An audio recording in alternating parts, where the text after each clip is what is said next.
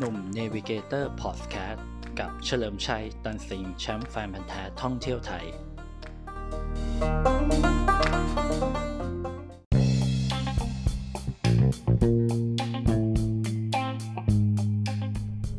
สวัสดีครับกลับมาพบกันเหมือนเดิมนะครับกับเรื่องราวท่องเที่ยวไทยกับหนุ่มเนวิเกเตอร์พอดแคสต์นะครับก่อนเข้าเนื้อหานะขอ PR หน่อยนะครับก็ขอบคุณนะครับสปอนเซอร์ใจดีนะครับมีสปอนเซอร์แล้วนะครับก็คือไทยบัสฟู้ดทัวร์นะครับก็คือมาไทยบัสฟู้ดทัวร์ก็คือจะเป็นธุรกิจเกี่ยวกับการนั่งรถบัสนะครับแล้วก็กินอาหารระดับมิชลินสตาร์เลยนะครับแล้วก็ชมวิวรอบเมืองกรุงนะครับหรือรอบเมืองกรุงนะครับตอนนี้ก็คือว่าจะเปิดในรอบช่วงบ่ายๆนะครับประมาณบ่าย3นะครับถึง4โมงเย็นก็คือจะวิ่งไปตลอดเลยนะครับพวกเสาชิงช้าในรอบเมืองต่างๆนะครับแล้วก็ได้ดูชมวิวนะครับแล้วก็มีรอบดึกด้วยนะครับก็วิ่งผ่านเยาวราชวิ่งผ่านอะไรทำนองนี้ครับไทยบัสฟู้ดทัวร์นะครับก็สปอนเซอร์ใจดีที่มาเข้าหนุ่มเนวิเกเตอร์พอดแคสต์นะครับสำหรับ EP นี้ก็คงเป็น EP ต่อไปยังไงก็ขอขอบคุณมากนะครับสนใจนะครับก็ติดต่อไปได้เลยนะครับที่เบอร์0648011101นะครับหรือคลิก Facebook นะครับที่แล้วก็หาไทยบัสฟู้ดทัวร์เจอแน่นอนนะครับติดต่อน้าเด่นได้เลยนะครับน้าเด่นนี่ก็คือเป็นเจ้าของนะครับแล้วก็สนิทกับผมนะครับบอกเลยว่ามาจากพี่หนุ่มแฟนพันธุ์แท้ท่องเที่ยวไทยหรือหนุ่มเนวิเกเตอร์พอดแคสต์รับรองว่าได้ส่วนลดแน่นอนตอนนี้ก็มีส่วนลดต่างๆมากมายนะครับรู้สึกว่ารอบบ่ายเย็นๆเนี่ยจะเริ่มแค่599 บาทต่อคนต่อท่านเท่านั้นนะครับแต่ว่าโอ้โหอาหารนี่อร่อยมากระดับมิชลินสตาร์เลยยังไงขอบคุณไทยบัสฟู้ดทัวร์มากๆนะครับแหมสปอนเซอร์แรกก็อาจจะอะไรนะพูดติดๆขัดๆหน่อยตื่นเต้นนะครับแต่ว่ายังไงขอบคุณมากนะครับโอเคเรามาคุยเรื่องท่องเที่ยวกันต่อนะครับก็เอาย้อนกับ EP ที่แล้วกันนะครับที่ค้างไว้เกี่ยวกับเรื่องของวังน้ำเขียวแล้วกันนะครับคือวังน้ำเขียวเนี่ยจังหวัดโคราชนะครับหรือนครราชสีมานะครับก็เป็นสถานที่ที่หลายคนอาจจะลืมไปแล้วนะครับว่ามันมีบรรยากาศที่ดีมันมีอะไรสวยๆงามๆเยอะนะครับแต่ว่าด้วยปัญหาเรื่องของที่ดินนะครับที่ดินสปก.ที่ดินติดกับอุทยานในช่วงแบบน่าจะสัก10 ปีที่แล้วครับเกี่ยวกับการลุกล้ำอุทยานการรื้อถอนรีสอร์ทมันก็ทำให้รู้สึกภาพของวังน้ำเขียวเนี่ยมันเป็นเปลี่ยนไปนะครับแต่จริงๆภาพของวังน้ำเขียวจริงๆแล้วนะครับที่เที่ยวที่นี่ผมว่ามันเป็นที่เที่ยวที่มันธรรมชาติมากนะแล้วก็เป็นเหมือนฟาร์มออร์แกนิกคือใครอยากไปหาพวกผลิตภัณฑ์ออร์แกนิกผักออร์แกนิกนะครับหรือเกี่ยวกับอะไรที่ไร้สารพิษเนี่ยผมว่าที่นี่จัดให้ได้เลยนะครับทุกวันนี้ปัญหาต่างๆเกี่ยวกับเรื่องของพื้นที่ลุกล้ำอุทยานแห่งชาติทับลานหรืออุทยานแห่งชาติเขาใหญ่ถามว่ายังมีอยู่ไหมก็อาจจะมีอยู่บ้างนะครับแต่ตรงนั้นก็เป็นเรื่องของทางการไปเนอะส่วนเราเนี่ยถามว่าไปเที่ยวได้ไหมก็ไปเที่ยวได้นะครับเพราะว่ายังมีที่พักอีกมากมายที่เปิดบริเวณของวังน้ำเขียวนะครับอำเภอวังน้ำเขียวนะครับจริงวังน้ำเขียวเนี่ยถ้าจุดพีคของเขาจริงๆตอนนั้นได้รับการโปรโมทว่าเป็นแหล่งโอโซนดีอันดับ7ของโลกแน่ก็คือนี่เลยใช้คำนี้เลยคนก็โอ้โหอันดับ7ของโลกเลยเหรอน้องไปดูซะหน่อยพอไปถึงก็โอเคอากาศดีครับอากาศดีแล้วก็อย่างที่ผมพูดไปเขาก็ตั้งฉายาไว้ว่าสวิตเซอร์แลนด์แดนอีสานนะคือจริงๆเขาเป็นป่ารอยต่อของจังหวัดอะไรนะปราจีนบุรีนะครับกับโคราชนะครับมันก็เลยมีภูมิประเทศที่สวยงามมันก็จะมีภูเขาลูกเล็กลูกใหญ่สลับซับซ้อนกันไปนะครับถือว่าเป็นบรรยากาศที่ดีเลยแหละนะผมไปมาครั้งแรกผมก็รู้สึกแบบนั้นนะครับแต่ไอ้กับคำว่าแหล่งโอโซนอันดับ7ของโลกเนี่ยมันก็ไม่ถูกซะทีเดียวนะเท่าที่ผมไปดูข้อมูลแล้วก็คุยกับคนพื้นที่นะครับคือจริงๆมันอาจจะไม่ใช่แหล่งโอโซนอันดับ7ของโลกแต่มันดีติด1 ใน 7ของโลกมันคนละคำกันนะคือต้องแยกกันให้ออกพูดไปจะสะอึกก็ต้องแยกกันให้ออกนะครับคือจริงๆเราควรพูดว่า วังน้ำเขียวเป็นแหล่งโอโซนชั้นดีติด1 ใน 7ของโลกอันนี้ถูกครับแต่อันดับ7ของโลกนี่ไม่แน่นะครับเพราะว่าอันดับ7ก็คืออันดับ7เลยนะแต่1 ใน 7มันก็อยู่ตั้งแต่อันดับ1 2 3 4 5 6แล้วก็7นะจริงๆมันควรจะอย่างนั้นนะครับแต่จริงๆสิ่งที่มันprove ได้อย่างหนึ่งว่าทำไมแบบมันถึงมีอากาศดีติด1 ใน 7ของโลกหรือโอโซนดีนะฮะก็คือต้นมหัสดำหรือมหาสดำก็แล้วแต่นะครับว่าเขาจะเรียกว่าอะไรคือแต่ก็คือเป็นคำนี้แหละมันเป็นต้นเฟิร์นครับเฟิร์นมหัสดำผมขอพูดมหัสดำแล้วกันเพราะว่าผมไปคุยกับทางป่าไม้ของวังน้ำเขียวมาเขาเรียกอย่างนี้ผมก็เลยเรียกตามนะครับ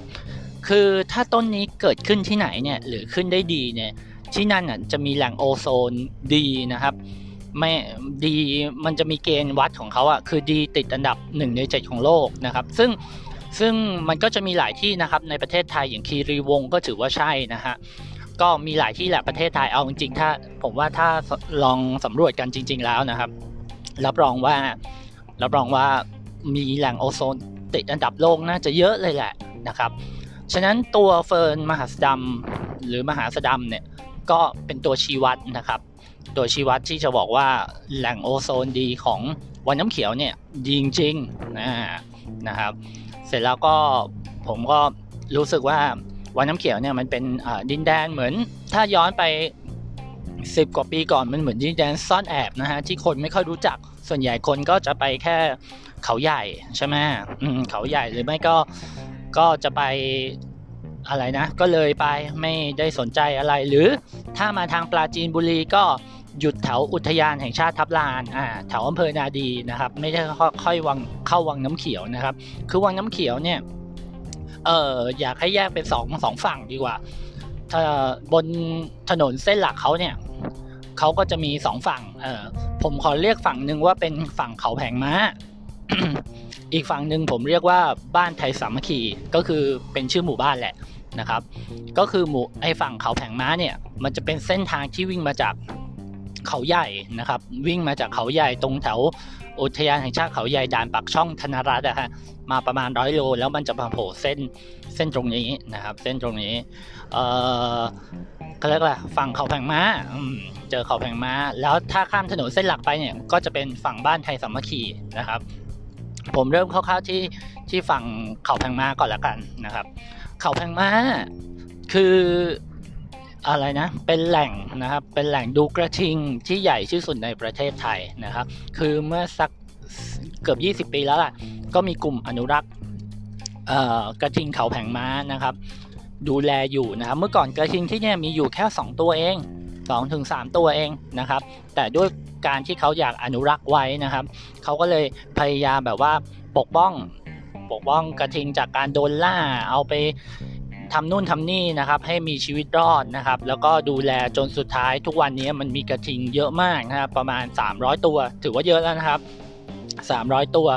อยู่ทั่วบริเวณเขาแผงม้านะครับก็เลยทางอุทยานแห่งชาติเขาใหญ่ต้องบอกงี้เขาก็เลยทำเหมือนแหล่งท่องเที่ยวขึ้นมานะครับก็คือเป็นจุดกางเต็นท์บริเวณเขาแผงม้าด้านบนนะครับพอกางเต็นท์แล้วสามารถเดินไปดูกระทิงได้นะครับแต่ไม่ใช่ว่าเขาขังกระทิงไว้อยู่นะฮะไม่ใช่คือเราดูผ่านกล้องส่องทางไกลนะกล้องส่องทางไกลก็คือส่องไปเนี่ยเราก็จะเห็นกระทิงออกมาหากินนะครับก็จะเป็นช่วงเช้าประมาณสัก7 โมงนะครับแล้วก็ช่วงเย็นๆสัก5 โมงเย็นนะครับอย่างนี้ทุกวันนะครับจากแรกๆก็มีอยู่อย่างที่บอก3 ตัว5 ตัว10 ตัวตอนนี้ก็มีเป็น10 ตัวแล้วนะเยอะขึ้นนะครับแล้วก็อีกหลายร้อยตัวก็กระจายกันไปนะครับอันนั้นคือออริจินอลเลยคือดูแบบว่าดูไกลๆดูวิถีชีวิตเขานะครับถ้าผมกะด้วยสายตาเนี่ยน่าจะห่างไปสักประมาณ200 เมตรนะแต่พอส่องกล้องส่องทางไกลมันก็จะแบบดูได้แบบว่าชัดเจนขึ้นนะครับจุดนี้ก็จะเป็นจุดแหล่งแบบเรียนรู้ของเด็กๆนะที่มาทัศนศึกษาหรืออยากดูชีวิตกระทิงอะไรเงี้ยเขาก็จะมีป้ายสื่อความหมายป้าย PR เกี่ยวกับกระทิงว่าเป็นมายังไงนะครับแล้วบนเขาแผงม้าก็จะมีกระทิงตัวใหญ่ๆเป็นรูปปั้นนะ บริษัทลักของตอนนั้นของใครนะของ พี่วิลลี่พี่หอยแล้วก็พี่เปิ้ลนาครแกไปสร้างไว้นะครับคือตอนนั้นก็ดังเลยแหละนะครับมันเลยมีการเปิดจุดดูกระทิงอีกจุดหนึ่งขึ้นมาใหม่นะครับก็คือคลองปากั้งห่างจากเขาแผงม้าไปสักน่าจะสัก2-3 กิโลได้นะครับก็คือแต่วิธีการดูที่นี่ก็คือนั่งรถเข้าไปพอไปถึงจุดดูกระทิงก็ลงรถพอลงรถปุ๊บก็เดินไปดูซึ่งมันใกล้มากเลยนะแบบถ้าถามผมแบบระยะแบบสัก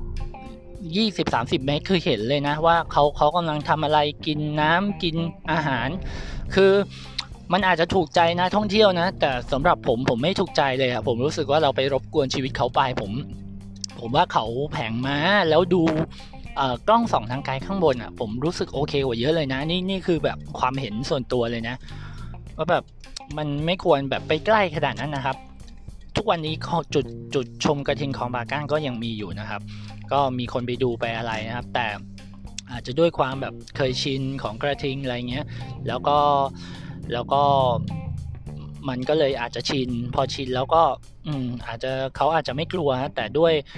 เขาเรียกวัฏจักรชีวิตสัตว์ป่ามันก็อาจจะผิดเพี้ยนไปนะครับเอาเป็นว่าถ้าใครจะไปดูกระทิงเขาแผงม้าผมสนับสนุนให้ไปดูข้างบนดีกว่าบนเขาแผงม้านะครับแล้วอยากกางเต็นท์นอนไปด้วยก็โอเคเลยครับคือตอนผมไป โอ้ยไอ ขอไอแป๊บนึง ตอนผมไปครั้งแรกอะจำได้ว่าไม่มีไฟใช้มีแต่น้ำ แต่ตอนนี้มีไฟมีน้ำใช้แล้วก็คนไปกางเต็นท์ขึ้นเยอะแล้วครับที่เขาแผงม้านะครับก็ลองไปกางเต็นท์ดูได้อากาศเย็นครับอากาศหนาวบรรยากาศดีนะครับแล้วก็ดูกระทิงได้ด้วยนะครับเด็กๆน่าจะชอบนะครับนี่คือทางฝั่งเขาแผงม้านะแล้วก็แต่ถ้าสำหรับใครที่แบบไม่อยากนอนเต็นท์แบบแล้วตรงเขาแผงม้ามีที่พักไหมโอ้โหเพียบครับแถวเขาแผงม้ามีที่พักเยอะมากนะครับแล้วค่อยขับรถขึ้นเขาไปดูกระทิงช่วงเช้าหรือเย็นๆก็ได้นะครับตอนนี้เป็นทางลาดยางอย่างดีแล้วรู้สึกว่าจะขึ้นไปสัก8 กิโลนะครับ8 กิโลทางก็ไม่กว้างมากแต่รถเก่งขึ้นไปได้นะครับก็ข้างล่างก็จะมีที่พักเนี่ยวายเนรี่รีสอร์ทแล้วก็บ้านภูหลวงอะไรดังๆเนี่ยพวกอะไรนะเวลาเวียนแถวๆนั้นนะครับพักได้หมดเลยนะครับแล้วก็มีร้านกาแฟนะครับก็จะเป็นCup of Love นะครับร้านของ22 องศาเซลเซียสนะครับหรือ22 C นั่นเองนะครับที่ร้านดังๆก็ลองไปแวะเวียนดูนี่เป็นฝั่งเขาแผงม้าเนาะส่วนอีกฝั่งนึงข้ามถนนมาถนนหลักนะครับก็จะเป็นบ้านไทยสามัคคีนะครับหมู่บ้านไทยสามัคคีหลักๆเลยอาชีพเขาจริงๆเมื่อก่อนเขาทำพวกไร่ข้าวโพดอะไรพวกนี้ครับแต่ก็จะมีส่วนหนึ่งปลูกผักนะครับพวกผักออร์แกนิกนะครับทุกวันนี้ก็ยังปลูกอยู่และปลูกเยอะด้วยนะครับที่ดังๆก็จะเป็นสวนลุงไกลสวนลุงไกลนี่อดีตนะครับเคยเป็นแหล่งเขาเรียกอะไรเป็นแหล่งซื้อของ MK คือ MK ผักที่เรากินต่างๆเนี่ยมีอยู่ยุคนึง MK ซื้อจากสวนลุงไกลซื้อจากสวนลุงไกลแล้วก็เอามาให้เรากินตาม MK สาขาต่างๆนะครับแต่ด้วยการผลิตของลุงไกลที่ไม่ได้แบบมีเครื่องจักรอะไรมากมายมันก็อาจจะทำให้ไม่ใช่ MK พูดผิดขอโทษครับซิดเลอร์ผักต่างๆส่งให้ซิดเลอร์นะครับส่งให้ซิดเลอร์แต่ด้วยการผลิตของลุงไกลเนี่ยไม่ได้แบบเป็นอุตสาหกรรมเยอะนะครับแกทำเองปลูกเองขายเองแล้วก็เปิดโฮมสเตย์ด้วยนะครับก็เลยอาจจะไม่ถนัดหรือส่งไม่ทันนะครับก็จากกันไปด้วยดีนะครับซิลเลอร์ก็ไปหาเจ้าอื่นนะครับแล้วก็ลุงไกลแกก็ขายผักปลอดสารพิษไปนะครับทุกวันนี้ก็ยังขายได้ดีอยู่นะครับซึ่งเคล็ดลับการปลูกผักแกคืออะไรรู้ป่ะครับลุงไกลเนี่ยคือแกจะถือกีตาร์ครับแล้วไปร้องเพลงให้ผักให้ต้นไม้ฟังทุกวันเลยนะครับร้องเพลงให้ฟังแกบอกว่าเวลาร้องเพลงให้ผักให้ต้นไม้หรือให้ผลไม้ฟังเนี่ยผักเขาจะหลั่งเขาเรียกอะดรีนาลีนมันก็ไม่เชิงนะโอเคหลั่งสารบางอย่างแล้วกันทำให้แบบเขาเติบโตได้แบบดีขึ้นแล้วรู้สึกว่า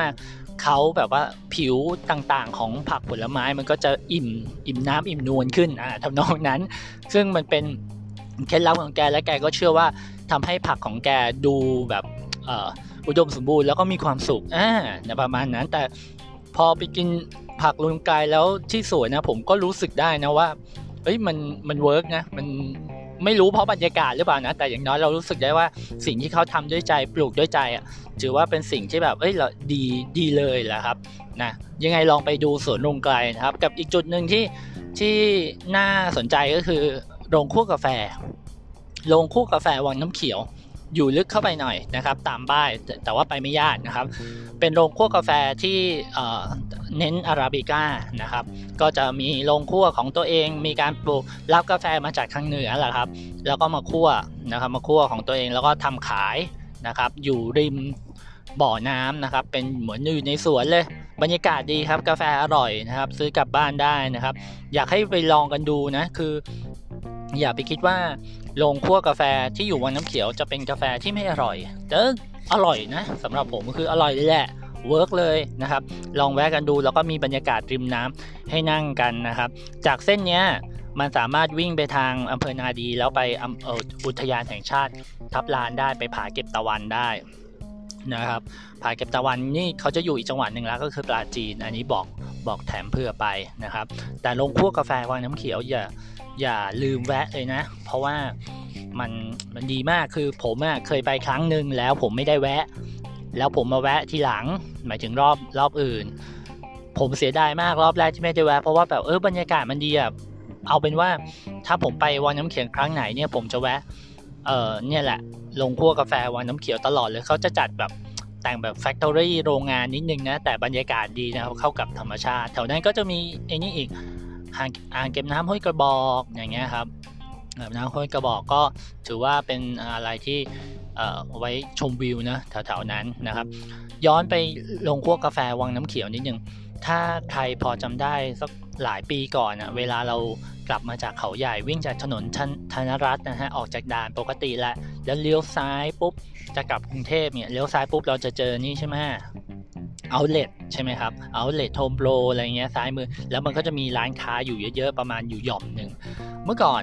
โรงคั่วกาแฟน้องเนื้อเขียวก็ไปเปิดนะครับก็เปิดเป็นเหมือนร้านนี่แหละร้านไว้นั่งพักนั่งอะไรต้อนรับเพื่อแบบรองรับนักท่องเที่ยวที่กำลังจะกลับกรุงเทพนะเขาเปิดได้อยู่สัก3 ปีเองมั้งครับแล้วก็ปิดตัวไปผมก็ถามว่าทำไมร้านตรงนั้นปิดไปตรงนั้นน่าจะพีคนะสำหรับผมเขาก็เลยบอกว่าตรงนั้นมันเหมือนจะพีคนะแต่ด้วยค่าเช่าที่แพงแล้ว2ก็คือว่านิสัยของคนกรุงเทพหรือคนที่จะกลับเนี่ยเขาไม่ค่อยแวะร้านอะไรอย่างนี้เท่าไหร่เวลาออกมาจากวังน้ำเขียวออกมาจากเขาใหญ่ออกมาจากเขาใหญ่เพราะว่าบางทีออกมาจากเขาใหญ่เขาก็จะไปแวะนู่นเลยตลาดผลไม้กลางดงหรือไม่ก็สระบุรีไปเลยนะครับซื้อกะหรี่ปั๊บไปเลยเพราะว่าออกจากธนรัตน์แป๊บเดียวแล้วก็จอดพักรถเงี้ยไม่ค่อยนะครับถ้าสังเกตเอาท์เล็ตตรงหน้าถนนธนรัตน์เขาใหญ่เนี่ยมันก็จะคนไม่ค่อยเยอะมากนะครับนอกจากมันเป็นวันหยุดยาวหรือวันอาทิตย์จริงๆนะครับคือวันเสาร์อาทิตย์ปกติก็ดูไม่เยอะนะคือมันเป็นจุดที่คนจะกลับกรุงเทพหรือจะกลับบ้านเขาคงไม่ค่อยแวะคือคนนิสัยคนขับรถอันนี้ผมรู้ดีคือถ้าเราสตาร์ทออกมาจากที่พักนะครับแล้วกำลังจะกลับบ้านหรือกลับกรุงเทพเนี่ยต้องขับสัก30 โล 40 โลเงี้ยก็ค่อยพักทีนึงหรือพักซื้ออะไรโอเคแต่นี่ขับมาจากธนรัตน์แบบว่าไม่ถึง10 โลแวะแล้วอะไรเงี้ยมันก็อาจจะขัดอารมณ์ทำให้ถ้าสังเกตทำให้ร้านตรงนั้นที่อยู่ริมถนนถัดจากเอาท์เล็ตของเขาใหญ่ขายไม่ค่อยดีเท่าไหร่นะครับโรงคั่วกาแฟในวังน้ำเขียวเขาก็เลยปิดตัวไปดีกว่าแล้วก็หันมาทำที่โรงคั่วกาแฟวังน้ำเขียวที่นี่ที่เดียวน่าจะเวิร์กกว่านะครับแล้วก็เวิร์กกว่าจริงๆอย่างที่เขาคิดเนาะก็เอาเป็นว่าใครไปวังน้ำเขียวเนี่ยถ้าสนใจเรื่องของบรรยากาศที่ดีกาแฟดีนะครับอากาศดีผักดีอาหารอร่อยนะครับขนมจีนก็อร่อยเมื่อก่อนจะมีขนมจีนประภาสีแต่รู้สึกว่าทุกวันนี้แกจะไม่ขายแล้วครับ แล้วจะบอกทำไมแต่ว่าอาหารส่วนใหญ่อร่อยอย่างมีจุดหนึ่งเล่าไปก็ลืมไปสเต็กสลัดใดชื่อร้านนะครับอร่อยร้านนี้เป็นสเต็กสเต็กต้นน้ำดิสเต็กต้นน้ำพูดผิดชักจำพูดผิดเอาใหม่สเต็กร้านสเต็กต้นน้ำต้นน้ำโฮมสเต็กนี่แหละร้านสเต็กนี้อร่อยครับห่างจากตัววังน้ำเขียวไปสัก10 โลนะครับพอพูดถึงสลัดใดพอดีผมสับสนนิดนึงสลัดใดเนี่ยเป็นชื่อเขา มันจะมีภูเขาลูกหนึ่งชื่อว่าเขาสลัดใดเขาสลัดในเนี่ยถือเป็นจุดสูงสุดของวังน้ำเขียวนะครับ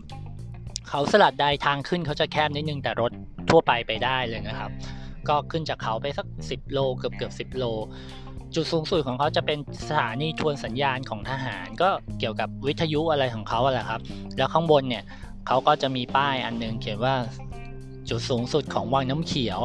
อันนั้นก็จะเป็นจุดแบบว่าจุดที่เขาเรียกว่าสวิตเซอร์แลนด์แดนอีสานอันนี้เขาเขียนไว้นะผมก็อ่านตามป้ายนะครับที่นั่นก็จะมีทหารดูแลอยู่แต่เราเข้าไปขึ้นไปชมวิวได้นะครับแต่เขาไม่อนุญาตให้พักหรือกางเต็นท์นะครับซึ่งเขาสลัดใดเนี่ยเป็นจุดที่สามารถชมวังน้ำเขียวได้ทั่วเลยนะฮะถือว่าเป็นจุดสูงสุดนะครับจริงๆคนไม่ค่อยรู้นะครับเขาสลัดใดส่วนใหญ่คนก็จะไปแค่วังน้ำเขียวแต่ว่าถ้ามีโอกาสเนี่ยขับรถไปสักน่าจะเกือบ20 โลแหละจากวังน้ำเขียวแล้วก็ถามเขาว่าเขาสลัดใดอยู่ทางไหนนะครับหรือเซิร์ชว่าเขาสลัดใดแต่ว่าบางทีมันไม่พาขึ้นไปข้างบนนะฮะมันจะอยู่แค่ตีนเขายังไงลองถามคนแถวนั้นดูนะครับ มันจะอยู่เลยตัวอำเภอวังน้ำเขียวไปหน่อยนะครับวิวสวยครับบรรยากาศดีถ้าไปตอนเย็นก็ดูพระอาทิตย์ตกได้ไปตอนเช้าก็ดูพระอาทิตย์ขึ้นได้นะครับถือว่าเป็นอีกจุดหนึ่งที่แบบคนไม่เคยรู้นะครับขึ้นเขาสลัดใดนะครับแล้วก็อีกวันนึงก็เคยกลับกรุงเทพอะไรทำนองนี้นะครับก็ถือว่าเป็